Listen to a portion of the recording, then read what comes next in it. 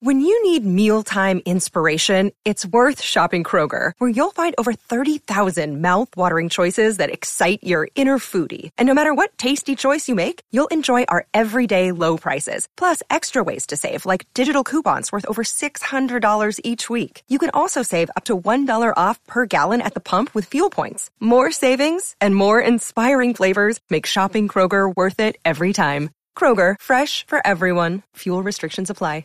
Hello, it is Ryan, and I was on a flight the other day playing one of my favorite social spin slot games on ChumbaCasino.com. I looked over at the person sitting next to me, and you know what they were doing? They were also playing Chumba Casino. Coincidence? I think not. Everybody's loving having fun with it. Chumba Casino is home to hundreds of casino-style games that you can play for free anytime, anywhere, even at 30,000 feet. So sign up now at ChumbaCasino.com to claim your free welcome bonus. That's ChumbaCasino.com and live the Chumba life. No purchase necessary. VGW. Void where prohibited by law. See terms and conditions. 18+. Step into the world of power, loyalty, and luck. I'm gonna make him an offer he can't refuse. With family, cannolis, and spins mean everything. Now, you wanna get mixed up in the family business. Introducing The Godfather at ChumbaCasino.com. Test your luck in the shadowy world of The Godfather slot. Someday, I will call upon you to do a service for me. Play The Godfather now at ChumbaCasino.com. Welcome to the family. No purchase necessary. VGW Group. Void where prohibited by law. 18+. Terms and conditions apply. Welcome to the 1871 podcast. And on tonight's episode, we're focusing on the successful Reading team back in the mid-1990s. So that's tonight's episode. And then on tomorrow's episode, we're going to bring you a preview for the Burnley game on Saturday. And Johnny and I will be continuing our countdown of our favourite Reading players and seeing if Dylan Kerr is among them. He might be. We'll let you know afterwards. That's a big. And then, so that's tomorrow. And then on Friday evening, it's our 106th episode. So naturally, we'll be focusing on the 106 season. And then on Sunday, it's the 40th anniversary since the announcement from Robert Maxwell that he was going to try and merge Reading and Oxford United. So we'll be recording that episode on Friday evening. So if any of you can remember that far back and you'd like to join us for that episode, please get in touch. That's going out on Sunday. And we're joined on tonight's episode by Royals legend Dylan Kerr. Hello, Dylan. How are you? Always good. Always good. Good to be kind of in England. Yeah, good to see you again. We know you've got you have problems with load shedding out in South Africa, and I think you've had something going on today, haven't you? So hopefully we'll get a good connection with you for this episode. And we're also joined by our special guest for tonight, Alan Clements. So Johnny's not with us; he's working. But we're joined by Alan, who has written a book about the successful Reading team that Dylan was part of in the 90s. So looking forward to having a chat with Alan about that. But before we talk about that, let's have a quick word with Dylan about Marumo Gallants, because Marumo Gallants, you drew against Kaiser Chiefs at the weekend, Dylan, to move off the bottom of the table. And then if you beat Chipper United in tonight's game, you'll move clear of the relegation zone. So we wish you well with that, Dylan. And before we talk about your time at Reading with Alan, just wanted to get your reaction, Dylan, to yesterday's news that Paul Ince has been sacked and replaced by Noel Hunt as interim manager until the end of the season. What do you make of that? Well, I mean, I think it's been coming from the tweets that I've been reading. You know, look, you know, Reading fans are, you know, upset where they are, and at the last minute, you know, you've got to look, you know, who's responsible, you know, and there's been some very, very negative comments, you know. You can't really do, you know, it's the players that are going to get you out of danger. It's the players that's going to win you games. You've got to make sure that they're on your side. And we spoke about this a few times before, Mark, that, you know, to get the players to play for you, you've got to give them inspiration. You've got to give them, you know, something to believe in. And, you know, obviously the 6 points hasn't helped the situation, but at the same time, you know, when Paulins took the job, you know, Paulins had been out of the game for quite a long time. You know, so this was kind of like to resurrect his career and and to maybe get himself back in the fold of people in bigger clubs or better clubs. No disrespect to Reading, but it's not worked. And at the end of the day, you can blame the deductions, you can blame the embargo for the transfers, but there's players out there, there's players he's got to work with, and at the end of the day, it comes down to him. Unfortunately, sometimes players don't play the best, and players sometimes want that change. I'm not saying that the Reading players were doing that, but when you're down and your results are not coming your way, you see a change in character and change in attitude of players. And that's why I've always said, you've got to make sure that when them players come into work, they're there to play and they're there to train, and they've got to go home with a smile on their face. And when they're losing, one of the things you've got to get is, to start to get, and I'm doing that right now. Like I said, we've got a big game tomorrow. We drew on Saturday against a very good Kaiser Chiefs team at the FMB Stadium where the World Cup was played. They'd had a week off. We played midweek, a very, very tough game at Royal AM. And I made two forced changes. So I had 9 players that were playing on Wednesday, played on Saturday, and they give everything. And, a bit of luck, we'd have come away with 3 points. But the beauty of it is we came off the bottom of the league. We've now got the massive, massive game tomorrow. It's what as they call a 6-pointer. And the confidence and the momentum's with us at the moment. So, that's a good thing. That's a good thing. Yeah. Well, we wish you well with that, Dylan. And we're actually recording this on Tuesday evening. It's going out on Wednesday evening. So it's actually tonight that is taking place by the time this episode goes out. So we wish you well with that. And you talked about, it's been a bit of an unhappy camp at Reading. And I think that news yesterday that Paul Ince had been sacked and Noel Hunt's come in has just given a bit of a lift to the club, to the fans, probably to the players, I'm sure. Noel Hunt coming in and just actually giving us more of a chance of staying up now. And you're absolutely right, Dylan, what you say, that, you've got to have that kind of confidence and feel good factor if you're going to win games. And you certainly had that in your time at Reading. We all remember that really well. And we're going to talk to that now, talk to Alan about that now. And it was such a great, I remember being a Reading fan at that time, and it was such a great team to watch. It had so much energy about it. And you were part of that, Dylan. And just want to talk to Alan, bring you in now.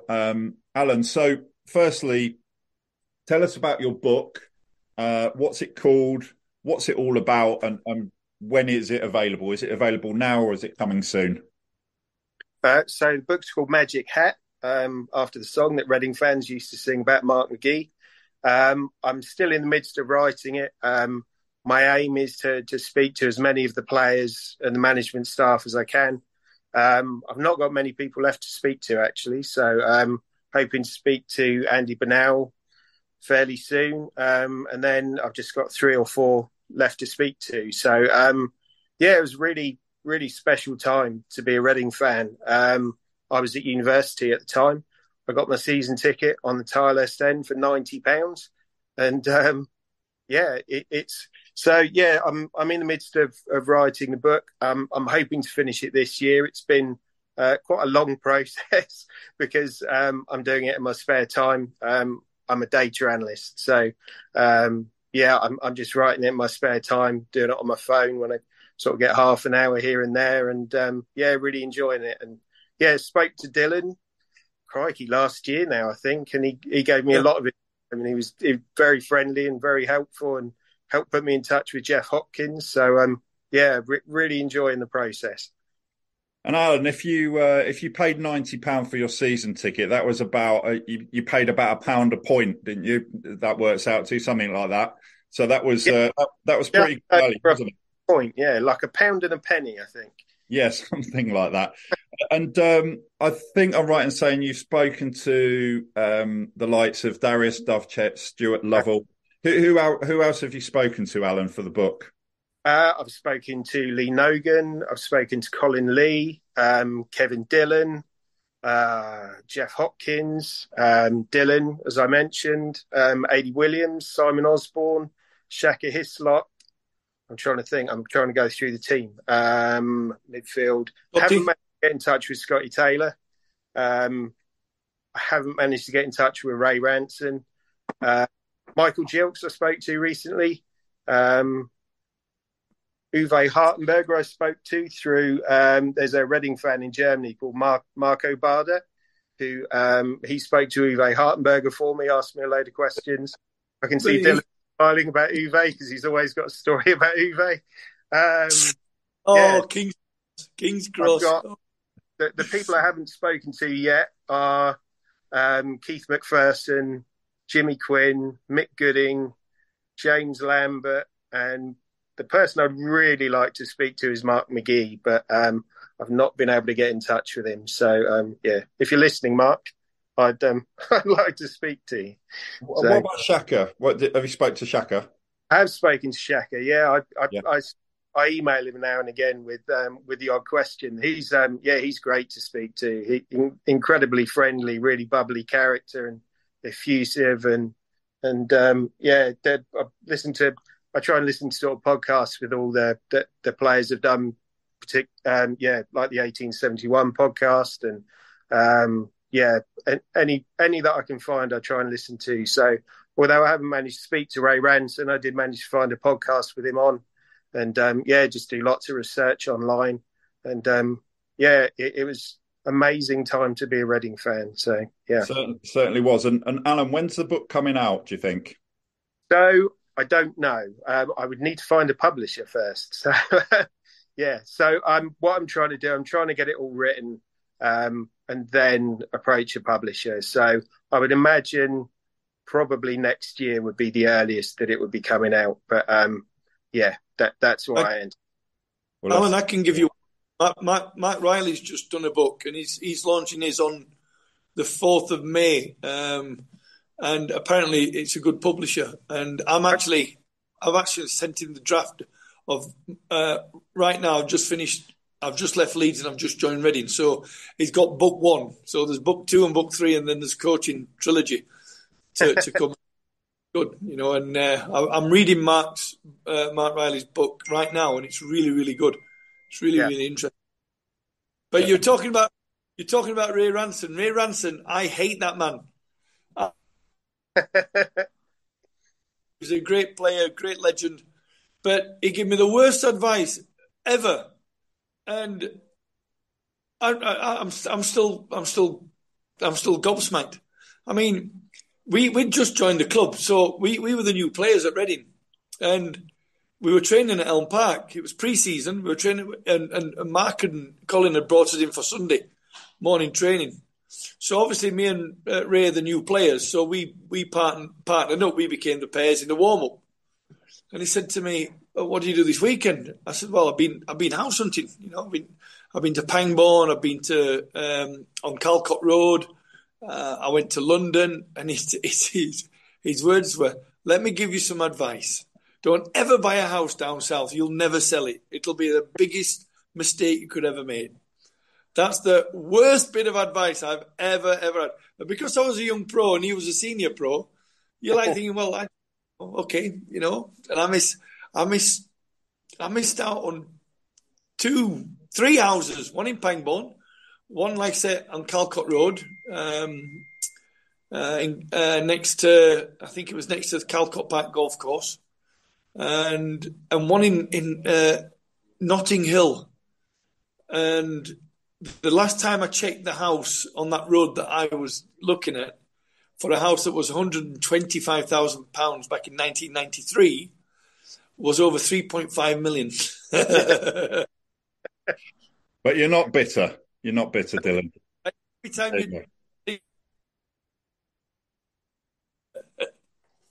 Yeah, just to say, I don't know if you're aware of it, Dylan, at your end, but you're cutting out a little bit. But we know that there's issues with the power and that in South Africa. But generally, everything's all right. But look, you mentioned about when you came to Reading, 93, 94 season. Your first season, Division 2 champions. I think you won Player of the Season that year, didn't you? That was the season that Jimmy Quinn got 40 goals. And the first game of that season was a 3-0 win at Huddersfield. I think former Reading player Steve Francis was playing in goal. And Huddersfield was the team that you nearly joined before you joined Reading, wasn't it? So tell us the story of that. Correct. No, when I decided to leave, well, it was Gordon Strachan that told me to leave Leeds.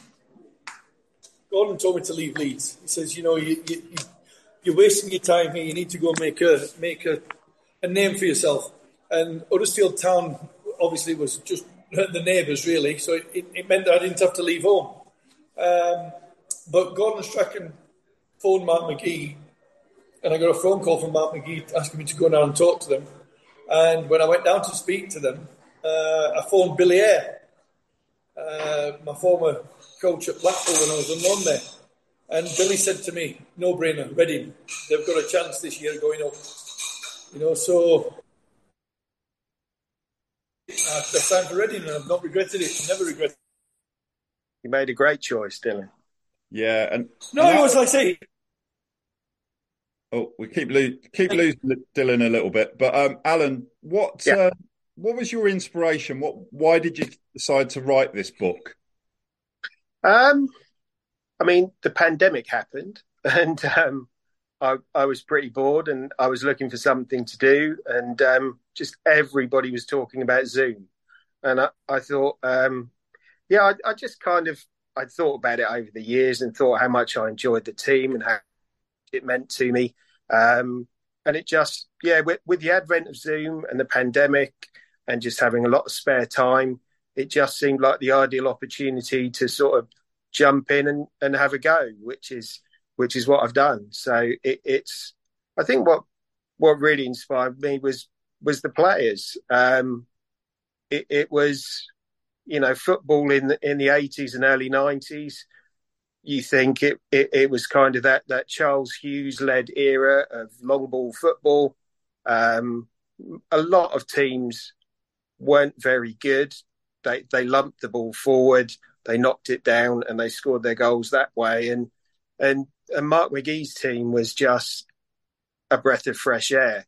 That they were so different, particularly at the level they were playing at. The third tier of English football, playing this vibrant, exciting, attacking football, and it was just mind blowing that it was my team that was doing this, and there was maybe one or two other sides that played like that. Port Vale that year where they went up with Reading, they played some really good football. Burnley played some good football, but Reading's biggest challenges were Stockport. They had Kevin Francis and Andy Priest up front. They played long ball football, and a lot of the teams were just, they were very physical and they were very tough, and they played the long ball game, and it was just brilliant to see Reading passing around them and playing through them, and it was really, really exciting to watch and really fun to watch, and it was good times. And I think Kevin Francis is 6'7", isn't he? Because I'm sure I saw a picture of him standing next to somebody like Paul Parker, and you could tell the height difference. He looked like a basketball player, didn't he, back in those days?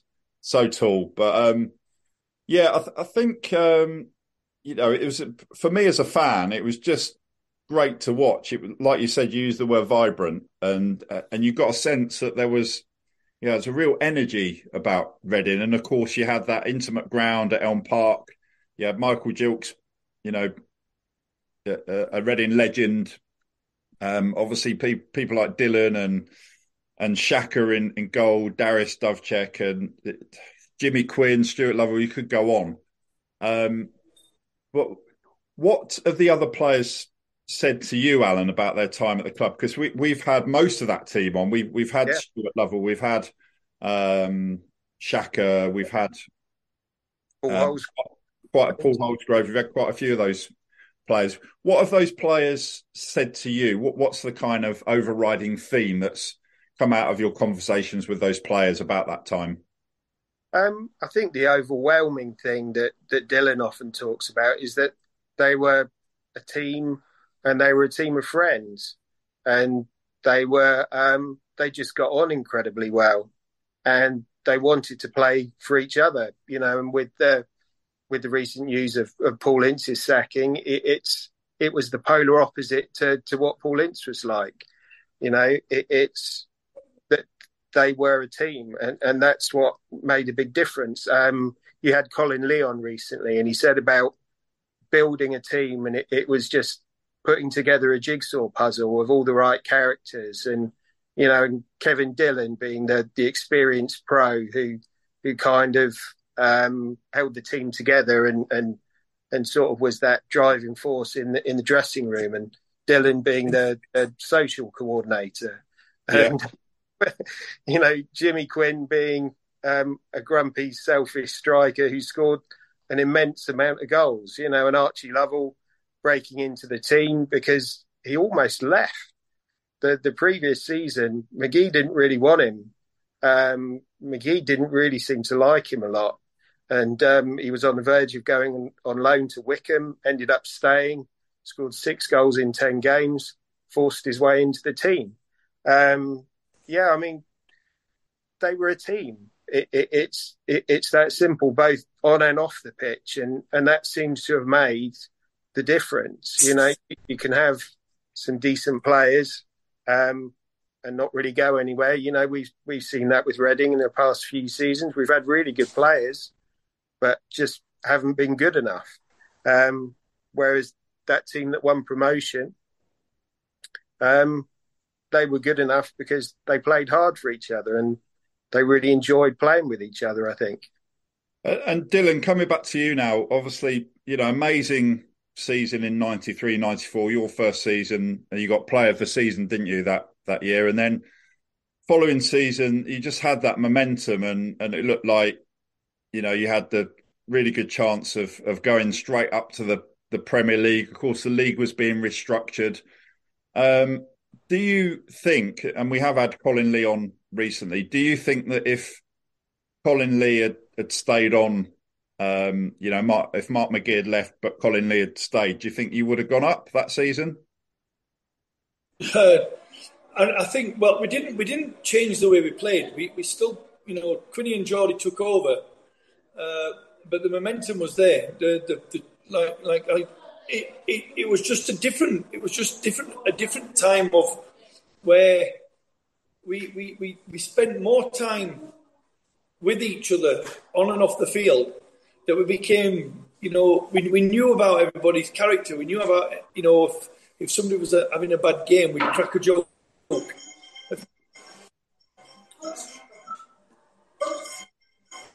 you still there, Dylan? I'm still here. Sorry, Alex is phoning right. me. Of all people, Alex is phoning me.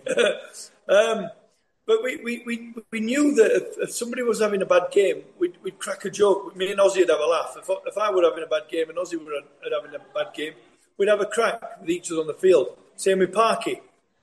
Kevin Dillon used to moan all the time, and that was part of his character. But, getting him to smile brought out the best in him.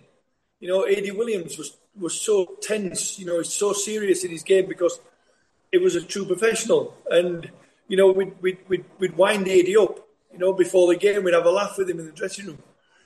We went for dinner with each other. We went to people's houses. We didn't change anything what we were going to do.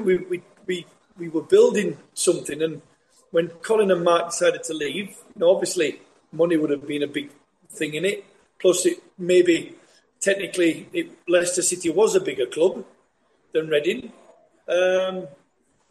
It didn't destroy what we had on the field and what we had in the dressing room. We continued it. It was only the season after that it kind of went pear-shaped for Reading. New players came, and we didn't adapt to having co-coaches. We couldn't. No one knew who was making the decisions. You'd come up to training and Mickey Gooding had put one training session on, and then Quinny would take over. So it kind of upset the balance then of what we were all about. Yeah, and Alan, Dylan's spoken to us plenty of times about the social side and how kind of close knit those players were. So you had a few different groups of players. There were the older players, the younger players, but it was a really good team spirit, and that was kind of partly to do with the off the field stuff. So I just want to know, in your book, does Utopia get a mention and places like that as well, or is it mostly about the football stuff? It's mostly about the football stuff. Yeah, Shaka told me a story about Utopia, which I don't think I can share until I put it in the book. It's just, yeah, it was very, very unexpected from Shaka. So I think Dylan might have told me that story. I know. So yeah, it was right at the end of the interview with Shaka, and I just threw the question in there. Do you want to share anything about Utopia? And he said, "Well," and it was yeah. So you'll have to get the book to find out about that one. But it's it's a good story. And that was every Tuesday night, wasn't it? You went there. Night we were off Wednesday. We used to go to the boat. We used to meet at the I can't remember what the pub were on Calcott Road. Just as you're driving out towards to the motorway, it was on your right hand side. We used to meet there after training. Then we'd go to the bowling club. Then we'd just end up in Utopia. I mean, the managers let us in for free. I think it was £1 a pint. But it wasn't as good. It wasn't the fact that we went out drinking. It was the fact that we went out for a laugh. You know, you couldn't get me off the dance floor. You couldn't get Simon Osborne away from the bar. You know, Paul Walsgrove were walking around as if he owned the place. You know, and there were the guys. There were all the staff from Curtin's Farm that used to come with us. You know, there were 6 or 7 girls or 6 or 7 guys, and you know they became a bigger part of the Royals family. You know, because you know I introduced them to, you know, obviously we had pre-match meals there. Players were staying there, and I invited them out to come and socialise with us. You know, we could have Valbons. I mean, you know, Tony Herbert, who owned Valbons. I mean, he'd make us, you know, so welcome.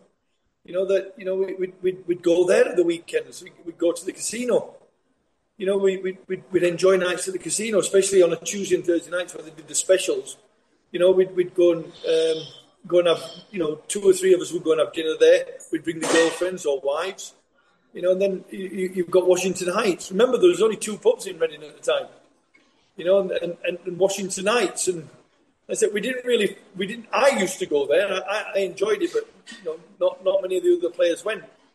And Dylan, what was it about the kind of social aspect of the players and the team that helped you kind of to transfer that aspect into the playing side?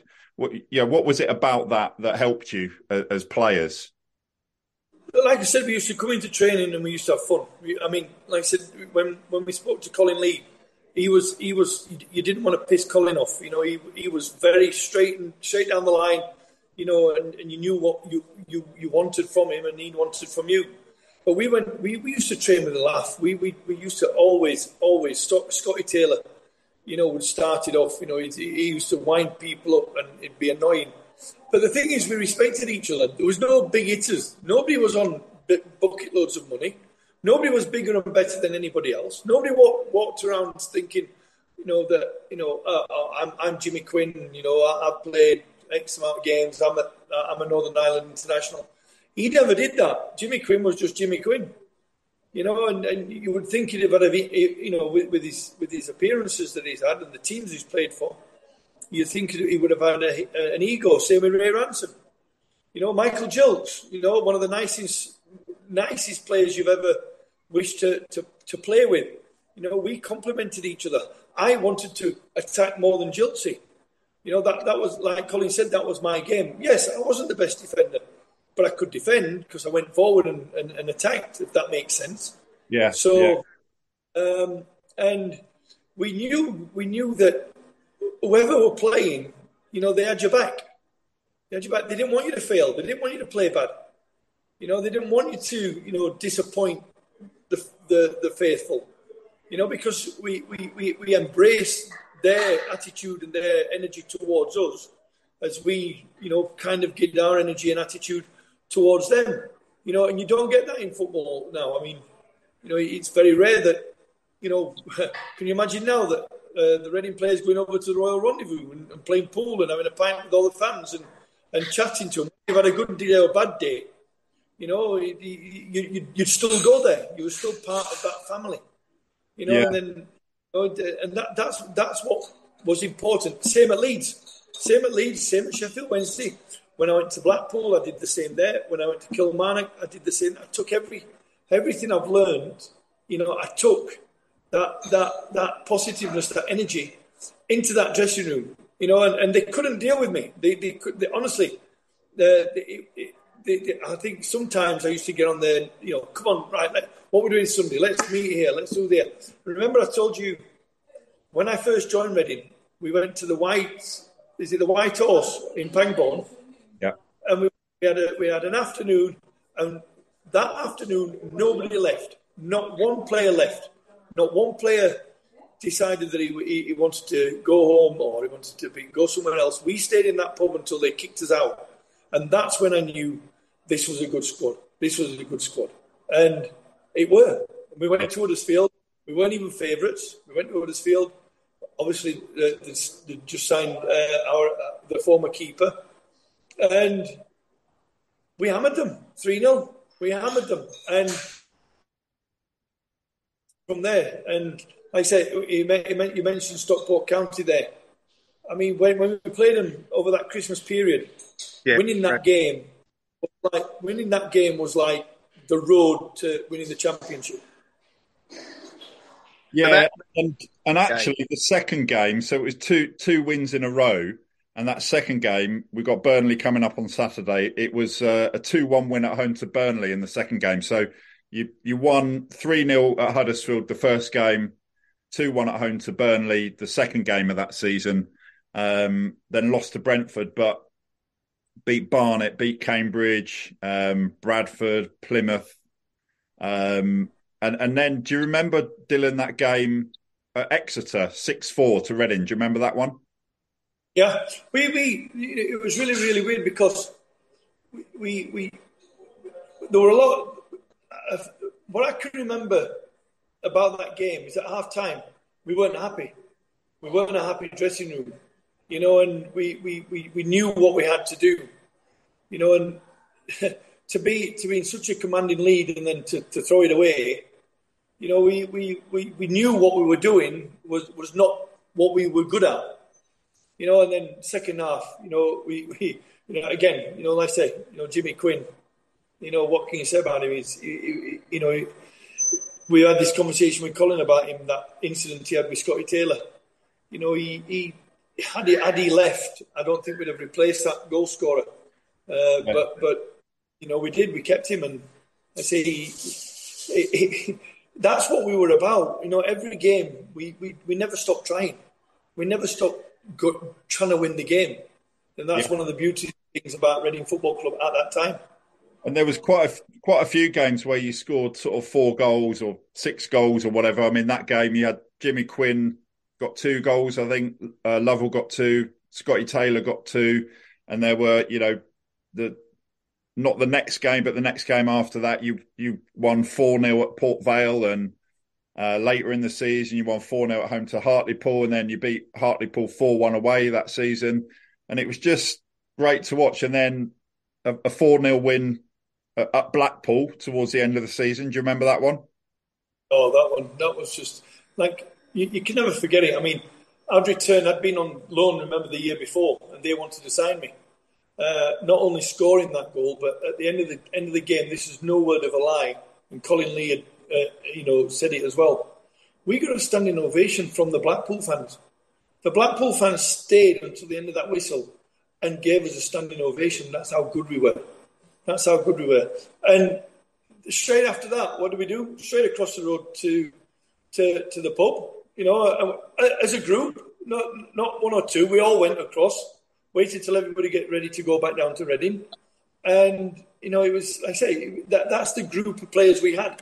And that's what Reading need now. They need to take the players out, go get them all together, not team building, not team spirit. Just go out and say, right, listen, 5 games, We need 9 points today. Yeah. Hey, what a game to play. Burnley, champions. You know, let's go and get 3 points, because that's what they've got to do. Yeah. That Blackpool away game, that 4-0, was that the one where you scored one of your best goals? It was sort of the left. You did the 1-2 with Stuart Lovell. Was it in that game? No, that was still the Black. Okay. It was my right foot bent it into the bottom corner. Yeah, I remember that goal. I couldn't remember which game it was. Alan, I just wondered if you could sort of say, obviously you got the inspiration to do the book. Like me, you know, that was a favourite time to be a Reading fan, and it wasn't just, you know, one or two players, because in a season you'll have your favourites, but you could almost go through that whole team, and it's almost like all of the team were favourites. Were there any in particular that stood out for you? And obviously, I know you're going to say Dylan, but but you know, it was kind of all of them, really, wasn't it? There wasn't anyone that in that team that you didn't like watching play. It was brilliant. Yeah, I mean, so I would say Xhaka was a huge favourite. I'd seen him play down at Bournemouth the season before, because I lived on the Isle of Wight before I went to university, and it was an easy game to get to. Michael Chilks obviously was a big favourite down the left wing. He was absolutely extraordinary when he was on. And I mean, talking about the Huddersfield game a minute ago, Chilks almost left the club the week before that. He missed a photo shoot at the start of the season, and the club and McGhee were absolutely livid with him, and the Evening Post reported that he'd been sacked. And then come the Huddersfield game, they'd all made up. Chilksy had 3 assists that day. So he did all right, despite almost leaving the club a week before. So Archie was one of my favourite players at the club at that time. And then, I just, like everybody, loved watching Dylan play, bombing forward from left back, much quicker going forward than he was going back. And but thankfully he had some decent defenders behind him to bail him out now and then.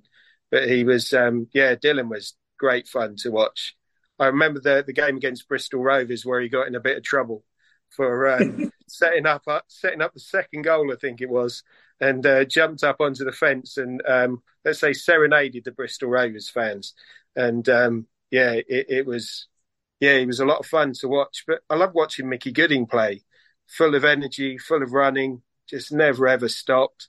Phil Parkinson was just amazing in midfield.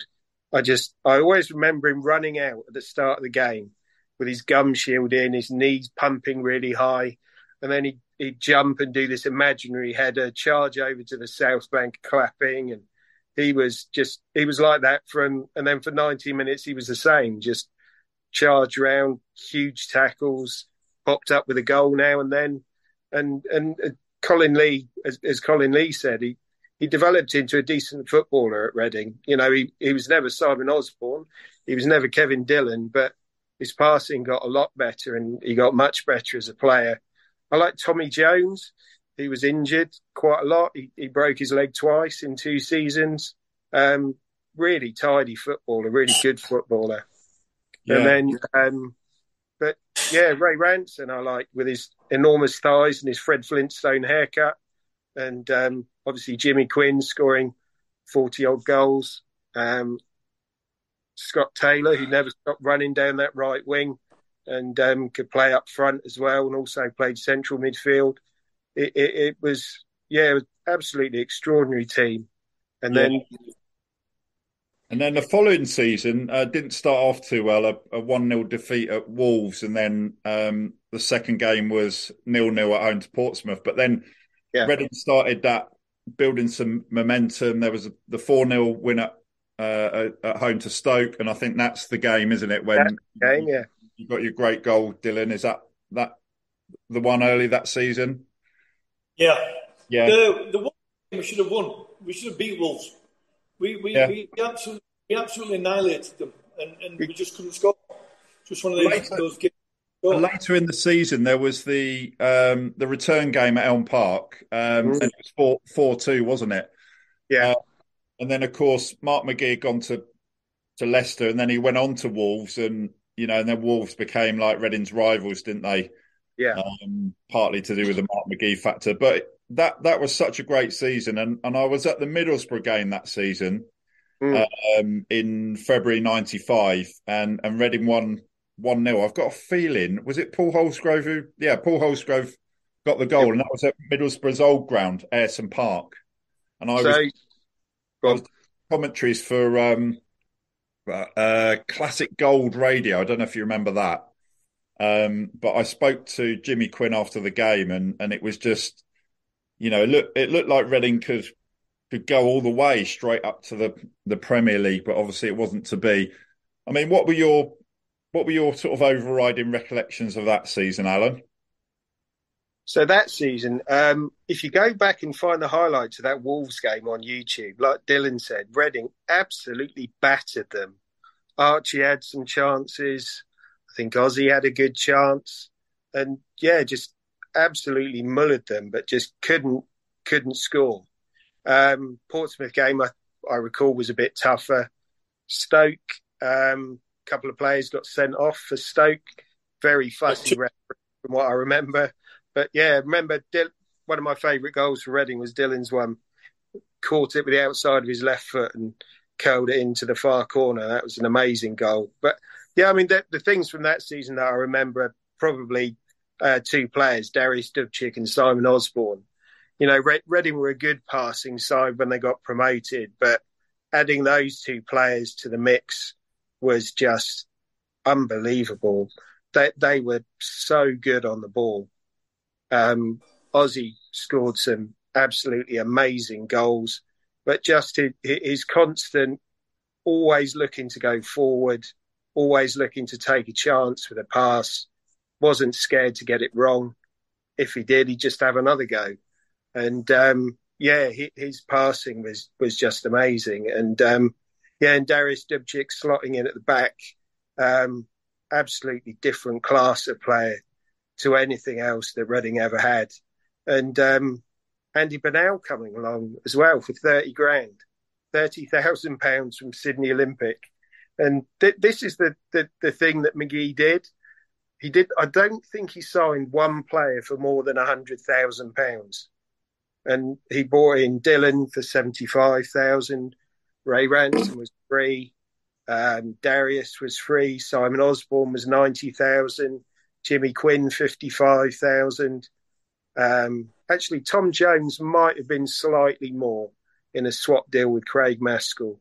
But yeah, just he had no money to work with, and his recruitment was just out of this world. The players he brought to the club that he identified that could play the way he wanted to play, along with Colin Lee, because at that time they were very much a team, and sadly I think they sort of fell out after their time at Wolves. But it was just. But yeah, those two players particularly were the ones that stood out in that season. And Reading suffered a lot of injuries in that season in Division 1 when they reached the playoff final. And it was probably what undid the team in the end, was the injuries finally caught up with them. And in the final as well, because Lee Nogan went off. He had a calf strain or something like that, didn't he? But, at the end of that season, four wins in a row. I think there was 3-3 draw at home to Port Vale. And then it was actually in that run of 4 wins at the end of the season, there was the 2-1 win against Bolton. But Reading ended up finishing 3 points behind Middlesbrough, 2 ahead of Bolton. Any other season would have gone up automatically, but because of the restructure, meant Reading finished second, and then went through to the playoffs and beat Tranmere in the semi-final, the 2 legs, and then we all know what happened in the playoff final and what happened to Stuart Lovell, and Dylan's talked about that game and all that sort of thing. But look, Alan, it's been great to speak to you. I mean, it's absolutely flown by. We've been talking for about 45 minutes already. Yeah. But we've heard about Dylan's time at Reading already on previous episodes, but it's good to sort of speak to another fan from that era, and recall some really happy memories as a Reading fan and particular games and that sort of thing. So remind us of what the book's called and when you think it might be out. So the book's going to be called Magic Hat, and I'm hoping it's going to be out in 2024. Okay, well, good luck with that, and we'll see if we can find you a publisher, either Dylan or we'll see what we can do to help. So look, that's it for tonight's episode. Thank you to Dylan. Thank you to our special guest, Alan Clements, and good luck in your game tonight, Dylan, against Chipper United. Wish you well for that.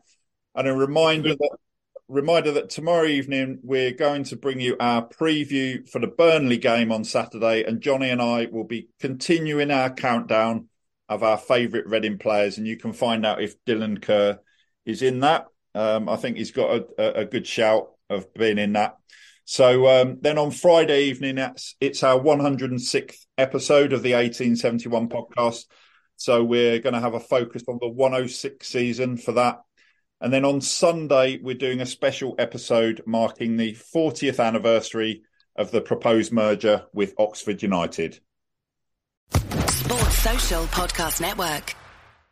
Hello, it is Ryan, and I was on a flight the other day playing one of my favorite social spin slot games on ChumbaCasino.com. I looked over at the person sitting next to me, and you know what they were doing? They were also playing Chumba Casino. Coincidence? I think not. Everybody's loving having fun with it. Chumba Casino is home to hundreds of casino-style games that you can play for free anytime, anywhere, even at 30,000 feet. So sign up now at ChumbaCasino.com to claim your free welcome bonus. That's ChumbaCasino.com and live the Chumba life. No purchase necessary. VGW Group. Void where prohibited by law. See terms and conditions. 18+.